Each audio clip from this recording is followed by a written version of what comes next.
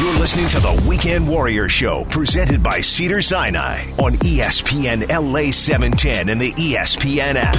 What's going on, LA? This is Kobe Bryant. Get the coconut telephone. Start your weekend off right. Listening to the Weekend Warrior Show with Dr. Clapper. I'm the Kobe Bryant of teeth brushing. Every Saturday morning from 7 to 9 a.m. on ESPN 710, home of your Los Angeles Lakers.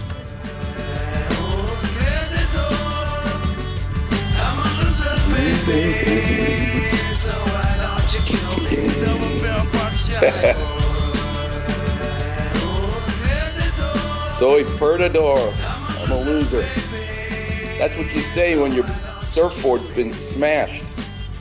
But if you call the people at Mint Surfboard Repair in Ventura, you get a brand new surfboard. You're not a loser anymore.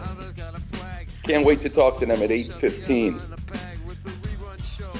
And speaking of surfing, last Sunday, did I have fun? The waves were fantastic.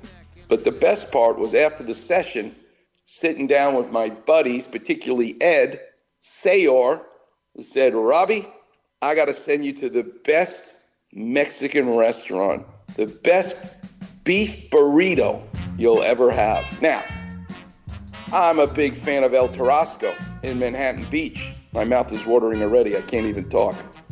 Because I've been eating the Junior Super Deluxe burrito for 35 years. The problem with that is it's on a plate, and you got to have a fork, and you got to sit at the counter, which is not a problem. I love that.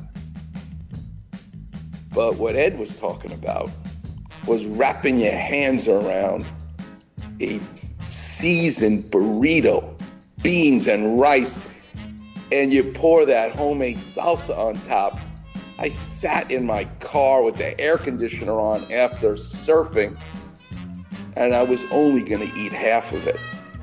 I couldn't help it. I ate that gigantic burrito all in one setting. It was the greatest beef burrito I've ever had.